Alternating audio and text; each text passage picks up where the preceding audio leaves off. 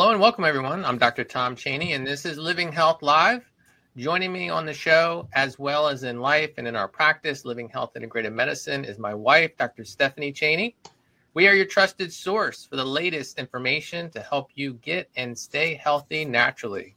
We're super excited to have you on today's show. You're going to get some great information, strategies, and the latest research on how to live a healthier life. On today's episode, we have a guest, Dr. Thomas Levy, is going to be joining us today. Super excited to have him join us. And a little bit about Dr. Levy. He's a board-certified cardiologist and a bar-certified attorney. After practicing adult cardiology for 15 years, he began to research the enormous toxicity associated with much dental work, as well as the pronounced ability of properly administered vitamin C to neutralize this toxicity. He's now written 13 books, with several addressing the wide-ranging properties of vitamin C in neutralizing all toxins and resolving most infections, as well as its vital role in effective treatment of heart disease and cancer. Others address the important roles of dental toxicity and nutrition in disease and health. He was inducted into the Orthomolecular Medicine Hall of Fame in 2016. Dr. Levy continues to research the impact of the orthomolecular application of vitamin C and antioxidants in general on chronic degenerative diseases, including heart disease. His ongoing research involves documenting that all diseases are different forms and degrees of focal scurvy arising from increased oxidative stress, especially intracellularly, and that they all benefit from protocols that optimize the antioxidant levels in the body. In particular, the cause and effect relationship between the oral cavity, infections, and all heart attacks is now solidly established. He is now the medical advisor to the U.S. Freedom Flyers Group. Wow, that's a mouthful. Lots of stuff going on. Yeah, I was saying, who is that guy? Who's he talking about? So 13 books, huh? I read Primal Panacea, and that's, I read that, and I got some great information. I've been referring that to many of our patients. So why don't we start out? Why don't we jump into some of the things that, some of the important information from Primal Panacea. And one of the things that struck me when I was reading that, I found it fascinating that we're one of only 3 mammals that cannot produce vitamin C. And I thought that was just quite amazing. Well, it is, but it's important to realize that we have the genetic equipment to make vitamin C, but we lost it, presumably evolutionarily, but also from toxicity. I say that because animals in the wild, for the most part, with the exception of bats and guinea pigs and primates like us, they make vitamin C from glucose. And of course, glucose is very common. So it's really and truly the primary role of glucose, not only should be in us, but also in animals, is to be a substrate and a precursor to vitamin C. The interesting thing is this is a 4-enzyme sequence in the liver, going from glucose, 4-enzyme modification, until you finally form this enzyme called galactose oxidase that allows the transcription of the portion of the gene to make vitamin C. Well, the interesting thing is that we didn't really lose it in terms of genetics. We've had it modified due to epigenetics. I say that because even today, many babies are born and they're able to make vitamin C, but they lose that ability as time goes on. And as it turns out, epigenetics means you still have the proper DNA code. You're just getting the process of transcribing it screwed up. So I liken it to gum on a zipper. The zipper is the DNA, and the ribosome is reading the messenger RNA, but something stops the transcription from taking place completely. And we also have found out that there are certain nutrients polyphenols, and particularly hydroxytyrosol from olive leaf extract that appears to allow human beings to start making vitamin C again. So for this and many other reasons, I always recommend olive leaf extract as one of the primary supplements that people should take. That's amazing. I'll tell you this. Dr. Ron Honeyhacky and I did our own little experiment on this. And the experiment being, we were taking the olive leaf extract and we measured vitamin C levels and they were good. Now, what happens if you can't make vitamin C and you get a large toxin exposure? Toxin is pro-oxidant. You start using up the vitamin C so that whatever vitamin C you have in your blood starts dropping. On the other hand, if your liver can make vitamin C and can respond to that oxidative stress like the wild animals, you should see the opposite. You should see it go up. Wow. So Dr. Honeyhacky and I picked our favorite toxins. His was dark beer, and mine was Scotch whiskey. And we had some of the members of the clinic over at the house to draw blood work, which is a good thing because we rapidly put ourselves into a position of non-functionality. But suffice it to say, when all was said and done, and we had all the results back, here's what happened. His vitamin C and my vitamin C like this in the blood, large dose of alcohol, toxin, and the vitamin C started rising. Wow. And it stayed elevated for a full 24 hours until all the toxicity was metabolized. And we both, in spite of being reasonably blitzed, woke up without any headache at all and felt great.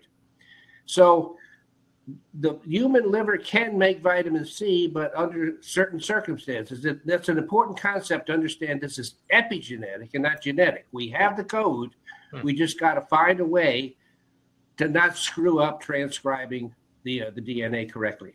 And I'm sure our environmental toxic burden in the last 50, 80 years and our terrible food quality and Absolutely. I mean, the study was done with hydroxytyrosol, but there's no reason to believe that hydroxytyrosol is the only substance that can undo whatever toxicity is causing this poor transcription to take place, because ultimately all damage is oxidative and all restoration is reduction.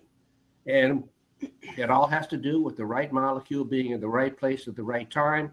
And in this case, apparently hydroxytyrosol, I'm not good on biochemistry, but is able to interact with whatever is screwing up the transcription of the DNA to allow full transcription to take place and vitamin C to be synthesized. And let me quickly add, this is important because, and I've written a lot about this lately, what should be happening when you have any big stress, any big toxin, any big exposure? Well, what always happens, and this is called like the fight or flight response. So stress can come in the form of adrenaline, stress can come in the form of a toxin, you name it, an infection, always toxic.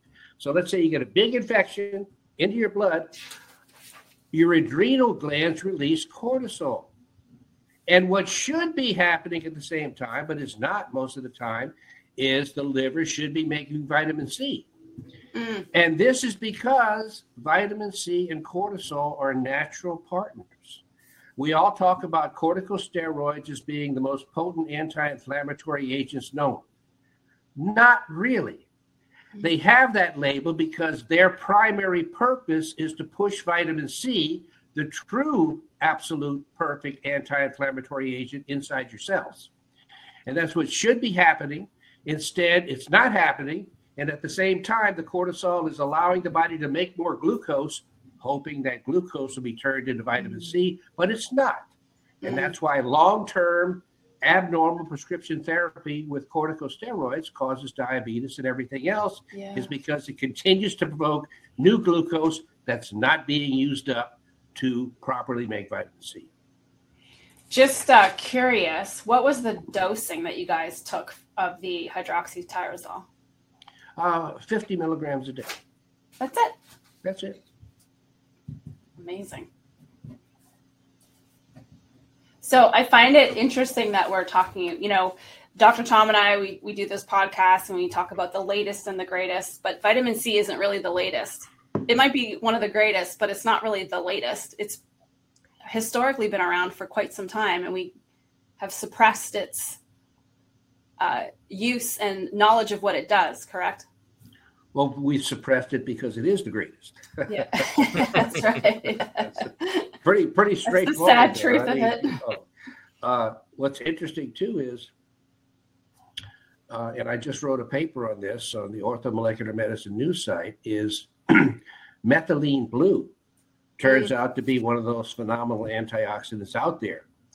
And the really interesting thing about methylene blue is it's probably the only true synthesized agent, not orthomolecular, does not occur naturally in the body, but my goodness, it does everything that vitamin C does, and including turning your urine blue. Not that that's desirable. I've used that. More of a greenish tinge. Yeah, you're right.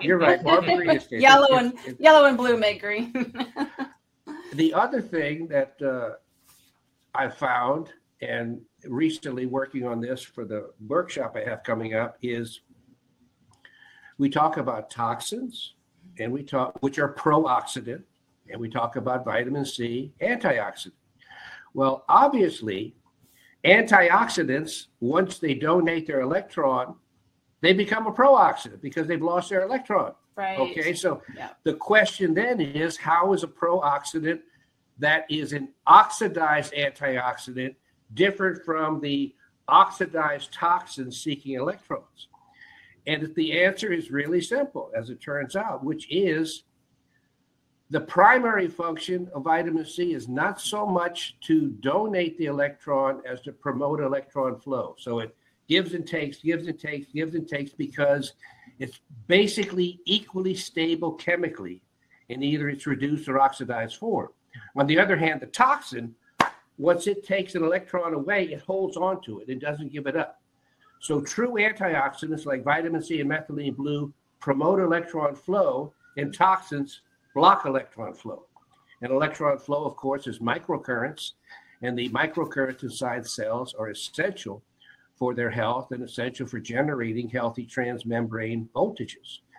And the other interesting thing is, and this validates, I believe, what I just said, which is you can find a lot of studies that show that ascorbic acid, vitamin C, will cure an infection. But guess what? Dehydroxyascorbic acid, the oxidized form of ascorbic acid, will as well. And with methylene blue is in the oxidized form, leucomethylene blue is the reduced form, and they both do the same thing. You give either one to a patient with advanced COVID, and you'll start getting them out of their cytokine storm really quickly. The point being then is that the primary role of perfect antioxidants like vitamin C and probably like methylene blue is not the fact that they're really bringing in new electrons, it's the fact that they're making sure they're distributed. So bringing in something new is of really little to no value if you can't get it where it needs to go. Right. So it's kind of like the primary role is that they're running the machine, they're running the engine, but ultimately you only get new electrons. You only get new electrons from a good diet, specifically plant foods. And I'm not saying anti-meat, but I'm saying the electrons in the meat come from plant foods. The only new electrons on this planet come from the sun. Okay, so unless you can tap in to that source, you're just regenerating and redistributing the same electrons. But the new electrons need to come in from a quality diet, and the vitamin C and methylene blue make sure they get distributed throughout the body. Wow. Okay, so you mentioned COVID, and that's we actually did a webinar back in December for our patients, and it was dealing with long COVID and adverse vaccine events. And Right. we're always very careful about how we say that these days for obvious reasons. And we actually cited some of your publications with Orthomolecular with regards to high dose vitamin C Rouleau effect and, the positive effects at restoring normal red blood cell and vascular function, because we're dealing both with the pathogen, whatever that pathogen might be, but then also restoration and healing and, coming back from. So there's a lot of different aspects of how vitamin C. I guess I'm wondering what the mechanisms are with regards to vitamin C and various pathogens, because I've read different things that talk about cancer being, parasite or fungal type infection, whether that's infiltrated the cell, viral potentially.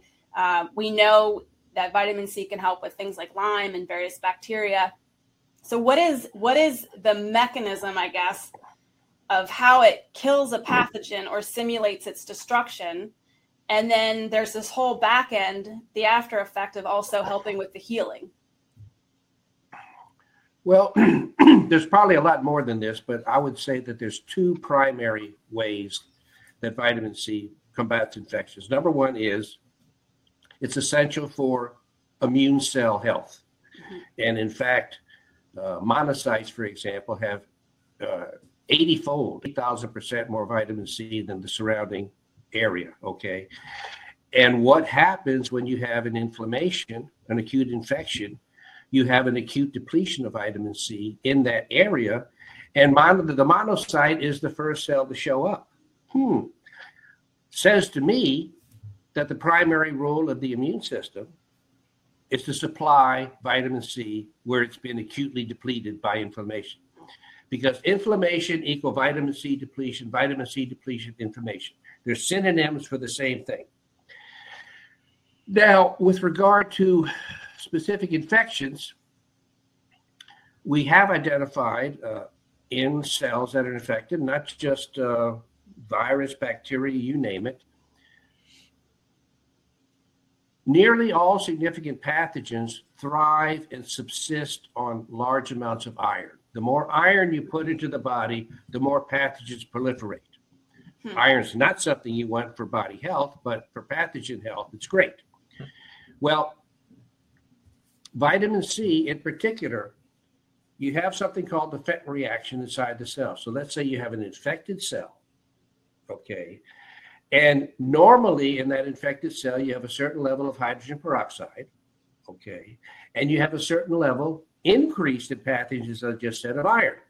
So what happens when you bring in a lot of vitamin C? You do two things. The vitamin C goes inside the cell, donates an electron to Fe3 plus to make it Fe2 plus, ferric to ferrous, and then that ferrous is able to donate that electron to hydrogen peroxide, which then breaks down into hydroxy radical, which is the most potent oxidizing substance, or toxin, if you will, known to man. It's so toxic, it never migrates. It immediately oxidizes whatever it's next to as soon as it's formed.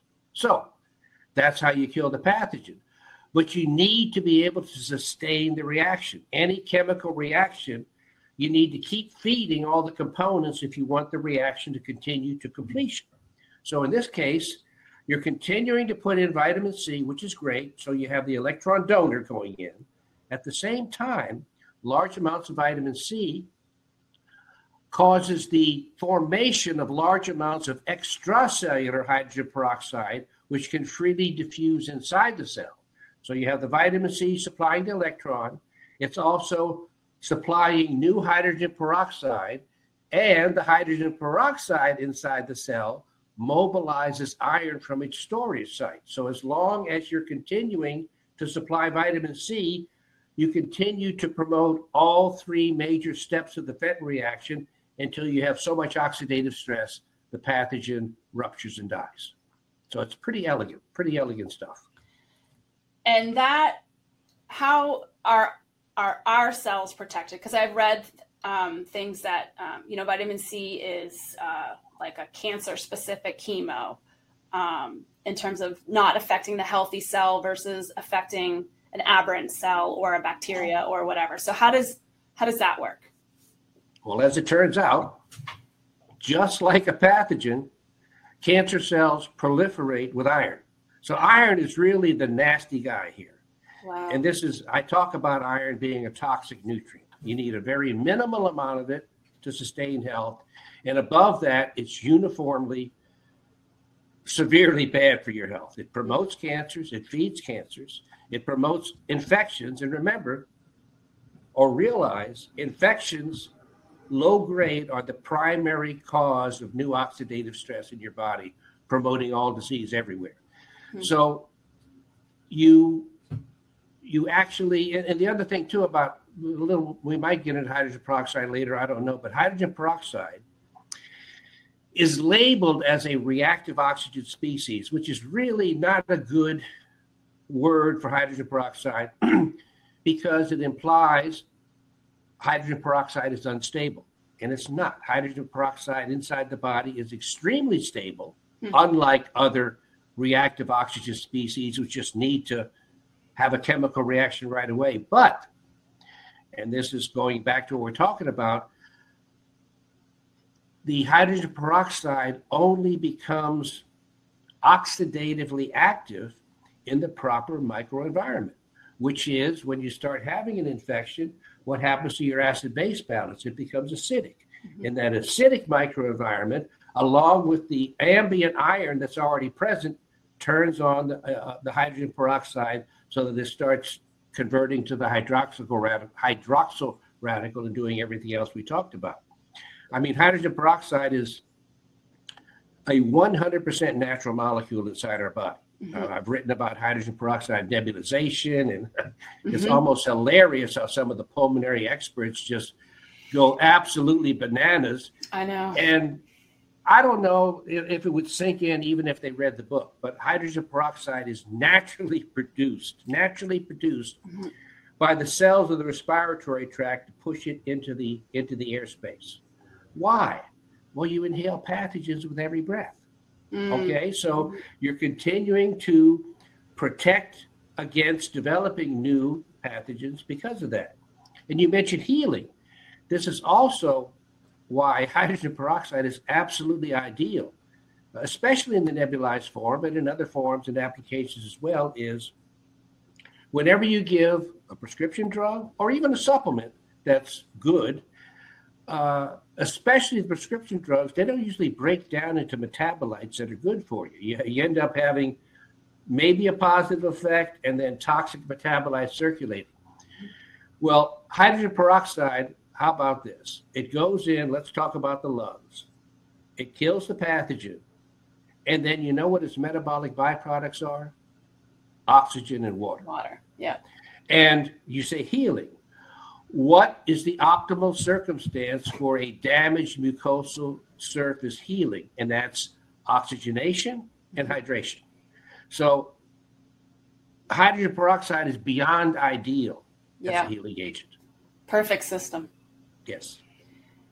Wow. Now, one of the things I get from patients about vitamin C, and I remember even going back to school, and I remember a professor actually talking about how, you don't want to go too high with vitamin C because it could harm you and could be toxic. So, so what are your thoughts on that? Well, it does have a horrible side effect when it gets really high in your system, and that's an unidentifiable sense of well-being. God forbid. They used to have it, or they still have an expression when I was med school, called it FUO, a fever of unknown origin. So I like to say that when you take a lot of vitamin C, you get an HUO. You get health of unknown origin. No, it's completely ridiculous. And this is part of the thing, and what I hope to accomplish with this workshop on Sunday is there's a lot of docs out there that seem to like vitamin C, and they'll give 5 or 10 or 15 grams intravenously or something like that, but they're frightened to death of 50 grams or 75 grams or 100 grams. So, I mean, at the Reardon Clinic, my colleague that got inebriated with me, Dr. Ron Honeyhackey, for the vitamin C experiment, over the course of the last 35 years, he's given a mere 150,000 infusions of vitamin C. Yeah. Okay. And most of them have been 50 grams or more. Mm-hmm. many of them 75, 100, 125 grams. And there's never been a problem. Never been a problem. And there's not a, and he said if vitamin C caused kidney stones, Wichita and the Reardon Clinic would be the kidney stone capital of the world, but they don't. Okay, so what causes kidney stones is oxalate plus calcium. Calcium is your problem when you have stone forming problems. But it's just, and they have the same fear of cortisol, hydrocortisone, even when you use it in physiological doses, because they're frightened of what happens when you take 30 milligrams of prednisone for a month. Yeah, a lot of bad stuff happens. But when you take cortisol in replacement dosages, it's like any other hormone therapy. I mean, taking testosterone when it's depleted, estrogen when it's depleted, thyroid hormone when it's depleted, or cortisol for life when it's depleted does nothing but good. Versus prednisone or versus prednisone, which is right.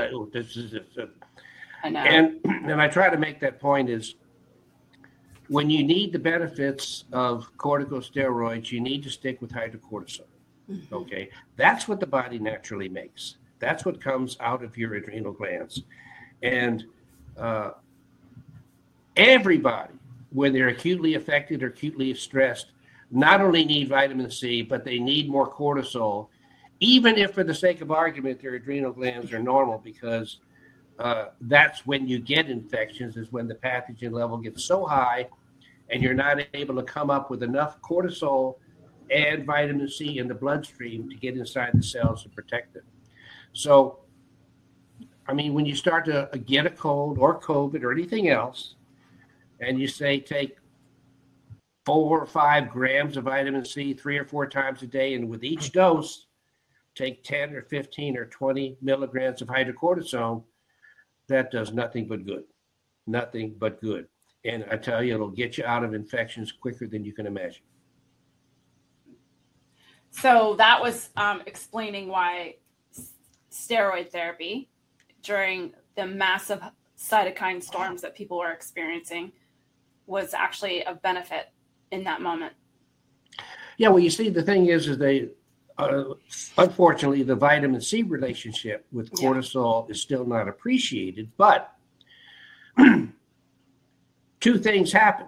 Let's say you're not taking any vitamin C, or you're taking very small levels of vitamin C, and take a bunch of hydrocortisone or a prescription corticosteroid, what I don't recommend, but still, nevertheless, at the outset of that treatment, they take all the extracellular vitamin C and push it inside the cell. So it's always fantastic when you first take a steroid, because it takes the vitamin C that's there and pushes it in.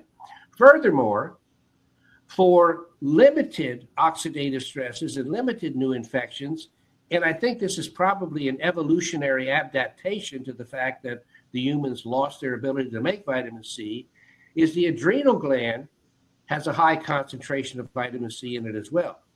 And early on, when you have an acute stress, but not a chronic one, it'll secrete the cortisol and it'll release the vitamin C at the same time, trying to compensate for the liver's lack of kicking in and making the vitamin C. But and that's why I pulled the 2 together. The docs have a completely irrational fear of higher doses of vitamin C, even the ones that have no problem using 10 or 15 or 20 or 25 grams. And of course, my goodness, and this is what I want to dispel with this workshop so people can start using this around the country, is get rid of this corticosteroid fear. And you get rid of it by never prescribing a corticosteroid and just using hydrocortisone. Well, hydrocortisone does need a prescription. I don't know. But it's a natural thing. Hydrocortisone equal cortisol, same molecule. Got it. Okay, that makes sense.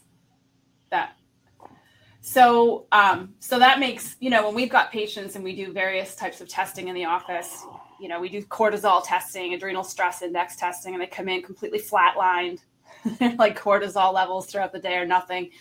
That might be a person who could benefit from that cortisol supplementation for a period of time, and probably vitamin C. Because no doubt about it. And it's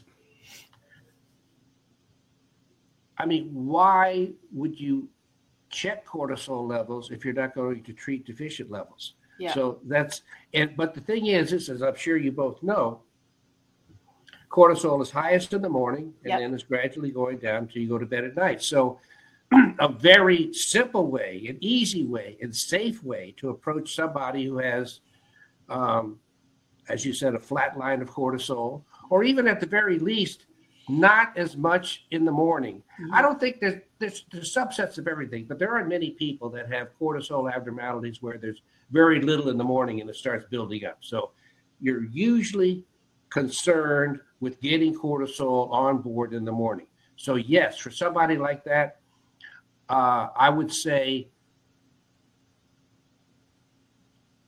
between 10 and 20 milligrams, depending on body size and depending on whether how sick they are, depending on clinical feedback. You start one thing and it has a great result or not such a great result, you adjust. Mm-hmm. But the concept would be to take between 10 and 20 milligrams of hydrocortisone, preferably 1 hour before. That's how long it takes to have its peak concentration in the blood. So take your cortisol first thing in the morning, and an hour later,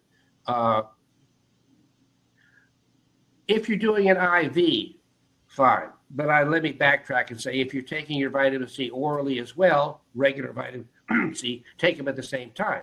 On the other hand, if you have liposome encapsulated vitamin C that gets into the blood really quickly, then do the cortisol at 0 time, and then take the liposome encapsulated vitamin C an hour later, and you'll get the peak presence of those two in the blood at the same time. And man, you'll see those patients spring back to life like you can't believe. Just a lot of them don't realize how fatigued they are, don't realize how miserable they are. I mean, we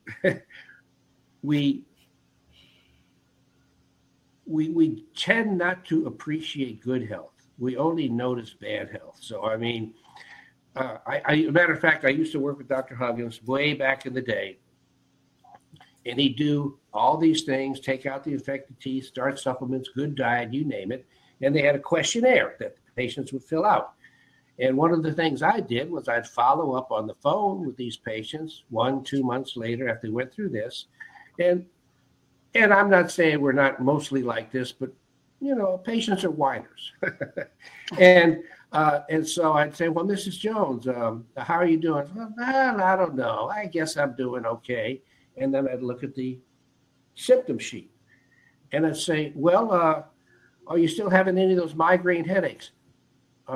Well, no. I said, well, it shows here that you had 3 a day before. Yeah. Okay. Well, how's your breathing? Well, I don't know. Okay. I said, well, can you take a long walk without having shortness of breath? Well, yes. Well, it shows here you couldn't do that before. And I mean, it'd be like a light going on inside their head where they say, oh my God, I am getting better. Yeah. But it sounds silly, but a lot of times you need to point this out to patients that they're getting better. Yeah, they've been so sick for so long that that's become their normal. Exactly. In their mind, and it's almost like the mental retraining has to happen when the physical is coming on board. Precisely. That's a good way of putting it. They have to retrain their brain, their expectations. I always said too that for somebody who had never supplemented before and they start supplementing vitamin C in a reasonable good dose, they develop a new health awareness. Yeah. Okay. They get to feeling better than they ever did before. And as a result, they're much more sensitive to when something is starting to develop. Yeah. And then they can hit it really quickly because, they've gotten used to this higher standard of health. And when, well, I feel okay today, but I don't feel great, or this, that, or the other, then they get hit it hard with vitamin C, or as we're talking about right now, if they have a as-needed bottle of hydrocortisone with instructions on how to use it, that's when they go ahead and take a big dose of vitamin C and 20 milligrams of cortisol. That is never, never, never going to hurt you. Okay, so people say, oh my God. I mean, when you have Addison's disease with a complete loss of the ability to make cortisol, roughly speaking, I'm sure there's a variation in dose, but roughly speaking, that person needs 40 milligrams of hydrocortisone a day, okay, as restoration. But still, that doesn't account for acute stressors. In the book Safe Uses of Cortisol by Dr. McJeffries, when you're dealing, let's say, already with an acute infection, you can easily be taking 100 milligrams of hydrocortisone a day until you get over that infection. So that's another situation where just because you're replacing the baseline cortisol needs of a severely adrenally insufficient patient still doesn't mean they don't need double or triple doses where they're starting to get threatened with an infection. So, as far as, because this is what we're seeing in practice right now. So we see a lot of functional medicine patients. I work with a lot of biotoxin, autoimmune. You know, we kind of attract what I cheekily refer to as the John Hopkins flunkies into our office. And, we do ozone and vitamin C IV in the office, functional medicine, all this stuff. This past year we're just inundated with very date coincidence onsets of various conditions related to when they got their vaccine. Persistent spike protein syndrome. Yeah, that's a good name for it. Is there an ICD-10 for that yet? I'm trying to get it out there. So explain to our viewers how high dose vitamin C, oxygen therapies, things like that can handle either help with the long haul, or this persistent spike, because ultimately that's what this mRNA technology is supposedly doing, is turning us into factories of spike protein. Exactly. It's my belief, okay, that if you just have the ability and you hit somebody with 50 milligrams, 75 milligrams of vitamin C intravenously a day for a couple weeks, maybe not even every day, 3 or 4 days, so 6 or 7 or 8 over the course of 2 weeks with hydrocortisone, I think you're going to knock it out. However, there's no need to limit yourself to that, because we also have the methylene blue. My simplest, least expensive way to deal with persistent spike protein, because there's many different things you can do, and it has to do with expense, what you have available to you. I mean, it's great that you have ozone, but telling people to get ozone therapy is not going to do them mostly good, because there's not that many docs that do ozone. So it's not like I'm knocking ozone. I'm just saying, let me tell you about something that you have your best chances of getting a hold of. And that's high dose vitamin C. Even if they can't get it intravenously, everybody can start taking sodium ascorbate to bowel tolerance throughout the day, okay, which over a period of time gets your C levels very high. Or liposomal. Right, and the liposomal. And then if they have an open-minded doc, they can get the cortisol to go with it, which is even better. Very important, though, is hydrogen peroxide nebulization. Okay, these people, anytime you've had a cold or flu or COVID or anything else, even when you feel perfectly fine, if you did not take a specific biofilm pathogen killing intervention, you've got chronic pathogen colonization in your nose and throat, and you got to knock it out. Okay. Yeah. So the peroxide nebulization knocks out, makes everything else more effective. Now, the methylene blue, interestingly enough, not only nukes the pathogen, it blocks its receptor site taking up in the cell, the ACE2 receptor, and it also kills the pathogen inside the cell. So I've got no reason to believe that vitamin C wouldn't do the same thing, except that part about methylene blue has been documented, so that's part of the regimen as well. And then finally, very importantly, because you want to inhibit or stop replication, you want to inhibit or stop binding, and you want to kill it inside the cells that's already infected. What we're talking about, persistent spike protein here, So you need something that dissolves the spike protein. Now, once again, there's probably a lot of different things that will do this, but what we do know now that does do it are nattokinase. Mm-hmm. Nattokinase not only dissolves the spike protein, it's very good at dissolving pre-existing blood clots. So that's a double whammy for probably if you had to take a single one, let's say you're compromised by expense, go with a stout dose of nattokinase. If expense is not that big a deal, add to the nattokinase bromelain and N-acetylcysteine, which do the same thing. Mm-hmm. I suspect, like I said, there's probably a lot of other proteolytic enzymes that are going to come down the pike that do the job as well or better. But as you well know too, this is a daily evolving type of situation, and finally we're getting a little bit, not a lot, we're getting a little bit away from the COVID suppression of free speech, and we're starting to see more and more research and more things get actually published and getting less and less refutable every day.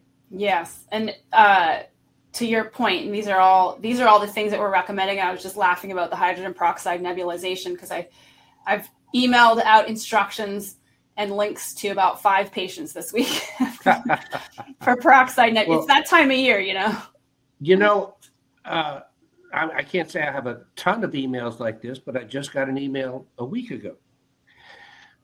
And this lady was just so profusely, she said that her 16-year-old son, who had Crohn's disease for years, was so debilitated he spent most of his time in bed, was getting all these immunosuppressive drugs. I don't even know all their names. Oh, yeah. And told he could never get off of these the rest of his life. He took a handful of supplements, good supplements, but supplements, and he started hydrogen peroxide nebulizing every day. His bowels are completely normal. Isn't that amazing? He's out of bed. He's exercising every day. He's on his sports teams, and he's a new person. Now, I think most docs have been told that Crohn's disease is not curable, right? Mm-hmm. Oh, yeah. Well, guess what? If you stop poisoning the gut, which is what peroxide nebulization, and this comes back to the fact that he didn't have sore throats. He didn't have colds. That's why I say if you have the wrong virus or whatever time in the past, 6 months ago, 5 years ago, 15 years ago, and you never took an agent, and there are no prescription agents, none, that will take care of a biofilm or the pathogens underlying it. So you need the peroxide nebulization, maybe sodium bicarbonate, maybe iodine, maybe DMSO. There are other things that can do it, but I know the hydrogen peroxide does do it. And as we discussed earlier, it's an ideal agent because, look, you have water, H2O, you have oxygen, O2, and you have hydrogen peroxide, H2O2. Yeah. That kind of rings a bell of familiarity inside the body. Yeah. Very, very basic. Keep it simple, right?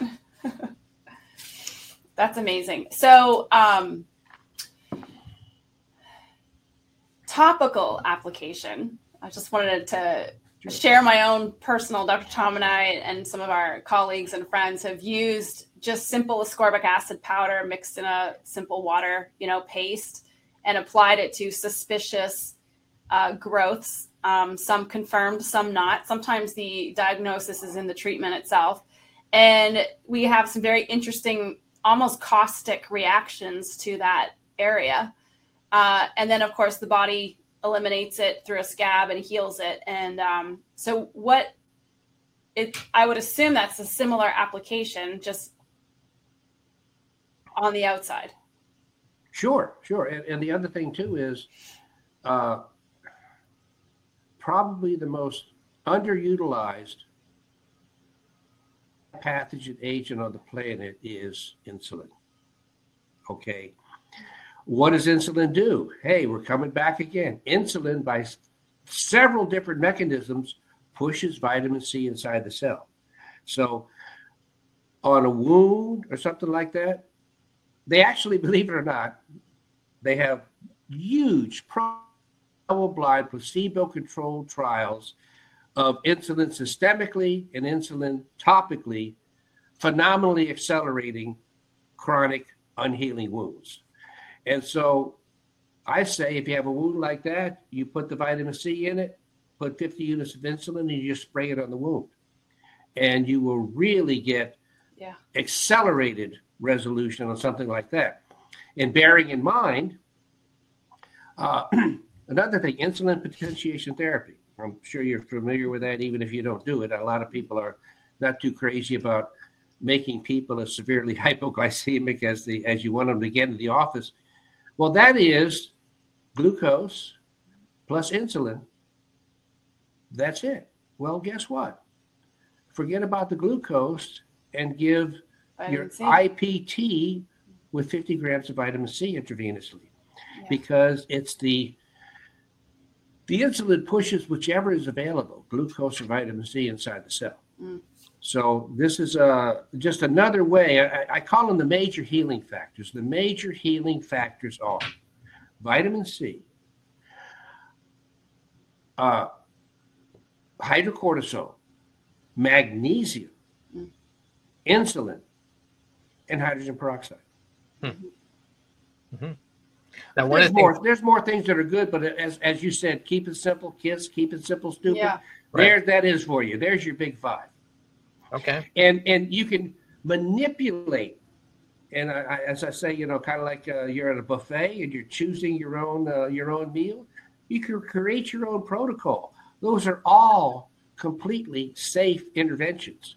Yeah. And the other thing too is they routinely with IPT make people so hypoglycemic. Well, guess what? I mean, for example, I'm not patient, okay? So I don't like starting an IV on myself and sitting there for an hour and a half. I put everything in a 50 cc syringe, 25 grams of vitamin C, a gram of magnesium chloride, 25 units of insulin, and then I hook up my butterfly and I push it all in about 3 to 5 minutes. And it's great. Sometimes I add a little DMSO, all that as well. Simple, clean, easy, and pain-free. And I never induce any glycemic evidence like that. Why? Because you have a large amount of vitamin C in the bloodstream that the insulin is working on. Yeah. And that sounds like something that the body would want to uptake even more so than glucose, especially if it's dealing with stressors. Okay, well, you led me in on that one. Let me just say this. The Krebs cycle. The Krebs cycle runs on glucose. You go glucose, 4 steps, then oxygen, and then you make 36 ATP from 1 glucose, okay? Presumably a pretty good way of making energy.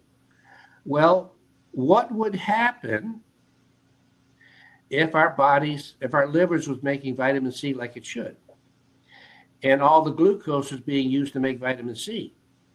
Then it would be vitamin C that the insulin is pushing inside the cell, not glucose.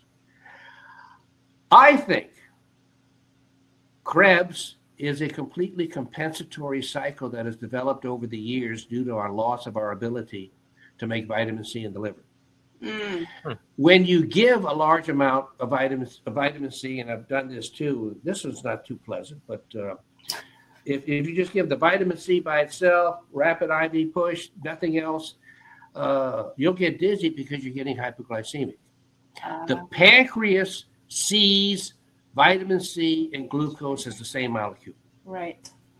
So you can, and I even talked about an endogenous form of IPT, which is, but it's not necessary. But conceptually, you just give vitamin C rapidly, and you drop the blood sugar, and you secrete the insulin without having to administer it, and then take the vitamin C as well. But I think it's a whole lot easier the other way I said, was just take a large vitamin C infusion and either put glucose in it. And when you see what they give in IPT, they'll give, 50 units subcutaneously, even more. to really drop the blood sugar and the patient feels pretty lousy? Well, I think if you're given the the vitamin C infusion, 50 grams over an hour, let's say, I'm sure, I've not done this, but I'm sure just based on what I just said, you can easily put 50, 75, 100 units of insulin in that bag so that it's getting in there at the same time as the vitamin C. Not a quick bolus, but it's getting infused over the hour-long period. And that, to me, is about as simple and elegant, and I call it a super C infusion. Yeah, because you're going to uptake more into the cell. And forgot about it. And you add the hydrocortisone as well in the IV. Right. 50 milligrams. So for patients at home, you mentioned a reasonable amount of vitamin C for, the average adult that's not chronically sick. What's that look like? Well, I've never figured out why some people have such sensitive bowels, but some of them do. So there's that patient out there where you give them 1 gram of vitamin C and they start having loose bowels. Okay. Yeah. Well, what you want at least would be, in my opinion, at least 6 grams a day, 2 grams 3 times a day. And there's another thing too is, remember I was talking earlier about ascorbic acid and dehydroascorbic acid, and it does oxidize in solution. Well, that's not so bad because I just said both of them work well. So you can mix yourself whatever, 5 grams, 6 grams inside a favorite juice or this, that, or the other, and sip on it over a couple hours. And if somebody gets into that type of habit, even if they have sensitive bowels, I think they can easily get their intake to 10 to 15 grams a day without inducing the flush reaction. Because the bottom line is, and sounds horribly simplistic, and it is simplistic, but you really can't overdo vitamin C. Okay, yeah, the more you can get in, the better. Vitamin C is the only agent I know of that's never had a toxic level defined. Okay. You can drink water until you go into hyponatremia, seizures, and die. Well, if all you did was drink water and you're dead, you got to conclude the water was toxic, right? That's the only thing. So you can't take enough vitamin C to kill yourself. And obviously, if you can introduce 100,000 grams, in an IV, then it's going to be almost impossible to overdose with an oral dose, especially if you're doing, like, we have liposomal nanoparticle forms of it, which don't seem to impact the bowels as much. So patients can take a ton more. Yeah. And the thing too about most of the time, if somebody is getting 100 gram infusion and they're not feeling that great on it, it's not vitamin C toxicity. It's the fact that the vitamin C is mobilizing a lot of toxins out of the cell, like a and they're flooding the blood. Dr. Honey Hackey and I long ago found that what the best way to treat a vitamin C induced detox is? More vitamin C. Yeah. But at a slower rate. Right. At a slower rate. Okay. So you have 100 grams and all of a sudden they're just feeling awful. What you do is you stop the infusion. Yeah. And then you let the patient settle down for a while, and then you reintroduce it at 25% of the infusion rate. And then what that does is mop up the pro-oxidants in the circulation, but it's not getting in at a high enough dosage to flood the cells and cause more toxin release. For someone dealing with something versus just general wellness and maintenance, how often would you recommend somebody get a vitamin C IV just for general? As often as they can. I mean, I don't mean to sound trite, but I mean, it's. I know we're being onslaughted with so much stuff. I mean, we have what I call a toxin debt. Yeah. They're like this, An abundance, you mean? A toxin abundance. Okay, all right, yeah, you're right. I guess it's the vitamin C debt we have, right? Yeah. Yeah, and you can't just make it go away by wishing it goes away. I mean, if you're exposed to X amount of toxins that are in your body, you're not going to neutralize it with Y amount of vitamin C, other antioxidants. You got to get it up there at the same time, reducing exposure. So it frustrates people that are looking for hard and fast rules and regulations. Take this now, take this amount, don't. Most people, though, once they start taking vitamin C, they actually self-adjust pretty good. They self-adjust pretty good. They realize a little more doesn't make it hurt them, and a little more might make them feel better. So, I mean, you start most people on some regimen of vitamin C and then check with them 6 months later. They're not taking it the same way as when you started. Right. They become a little more in tune with when they need it. Exactly. Yeah. They increase their health intuition. Yeah. That's good.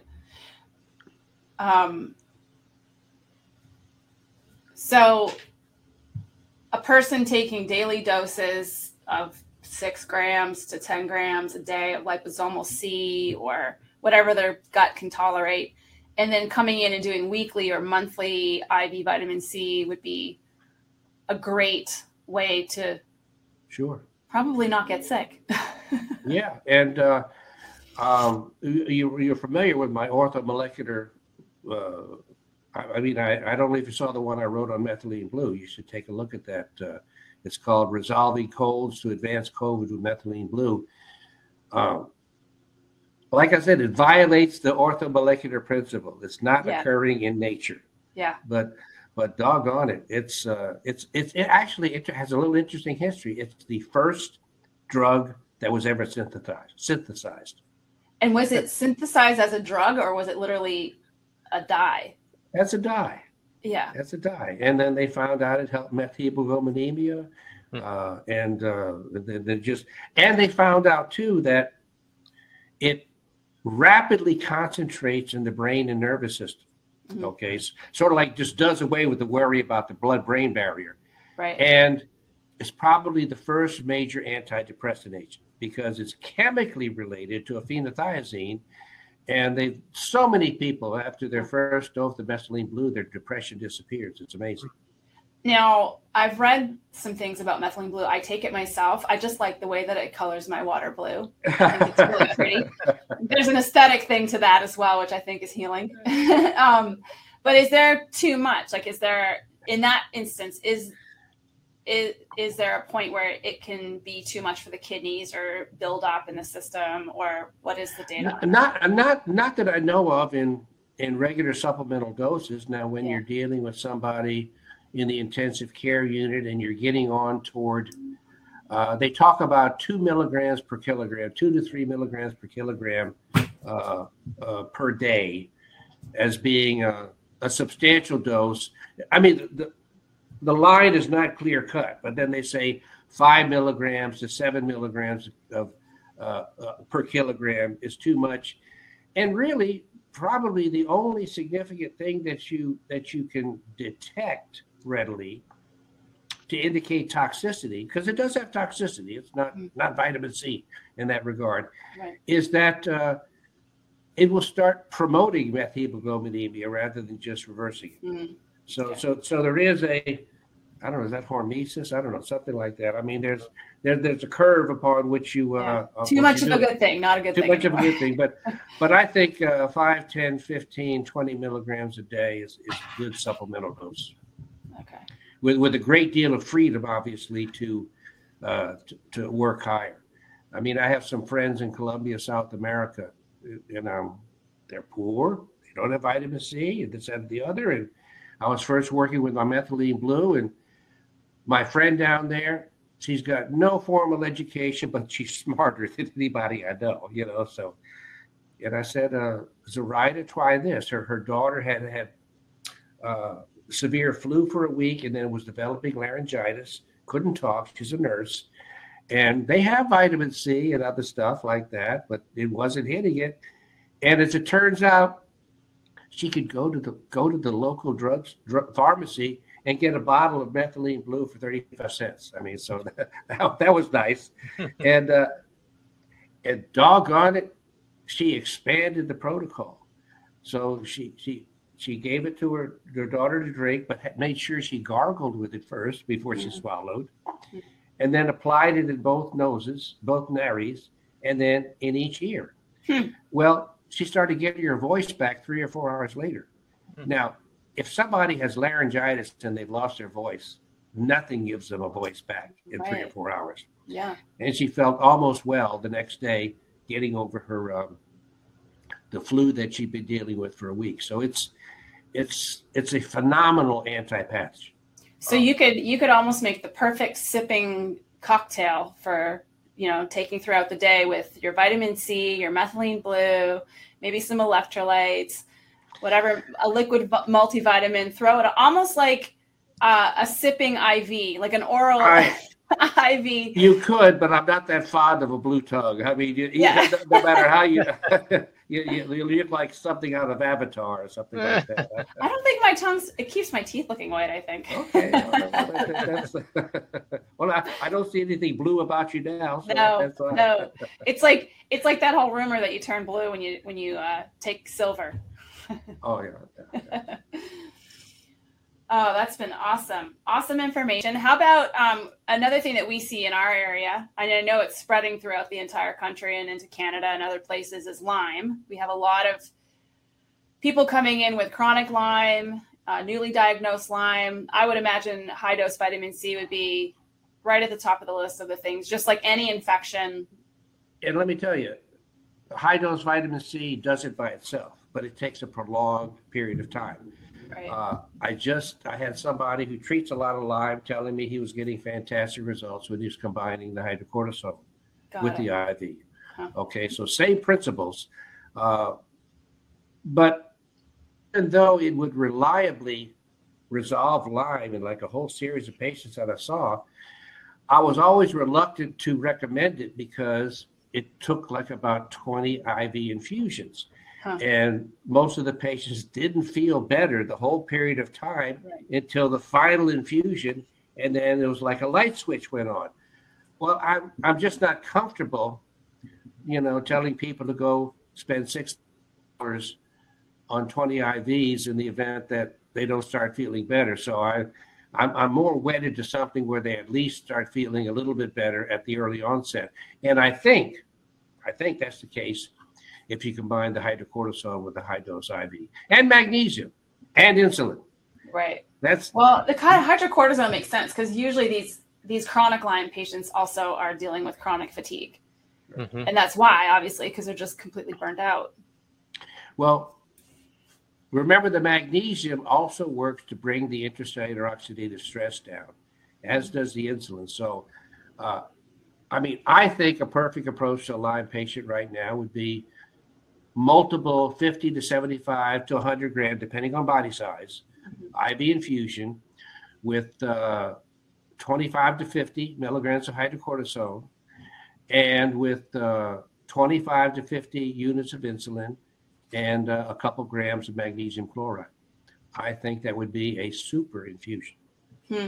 And you wouldn't need to have Lyme to get it. I think that's a super health infusion, health IV as well. Yeah. And then it may not take 20 sessions. Exactly. If I didn't make that clear, that was my point. It wouldn't take 20 sessions. Huh. Wow. And then you wouldn't need all the antibiotics for. Now, if you do that, I demand feedback. Okay. Well, we will keep you posted. Okay. All right. Well, I don't want to take up too much of your time. I appreciate you sharing all your knowledge and time with us today. I know this could easily be 10 hours. Absolutely. Well, my workshop is 6 hours, and that's not really enough time, but that's as much energy as I have. Yeah, no worries. We'll probably be on that too. Yeah, absolutely. Well, it's great to finally meet you because we've been reading your works and your books and your publications, and we've been talking about touting it to our patients. And so it's awesome to be able to pick your brain. Okay. Well, happy to be picked. All right. All right. Enjoy we'll the rest of your week. Yep. All right. Take care. Bye.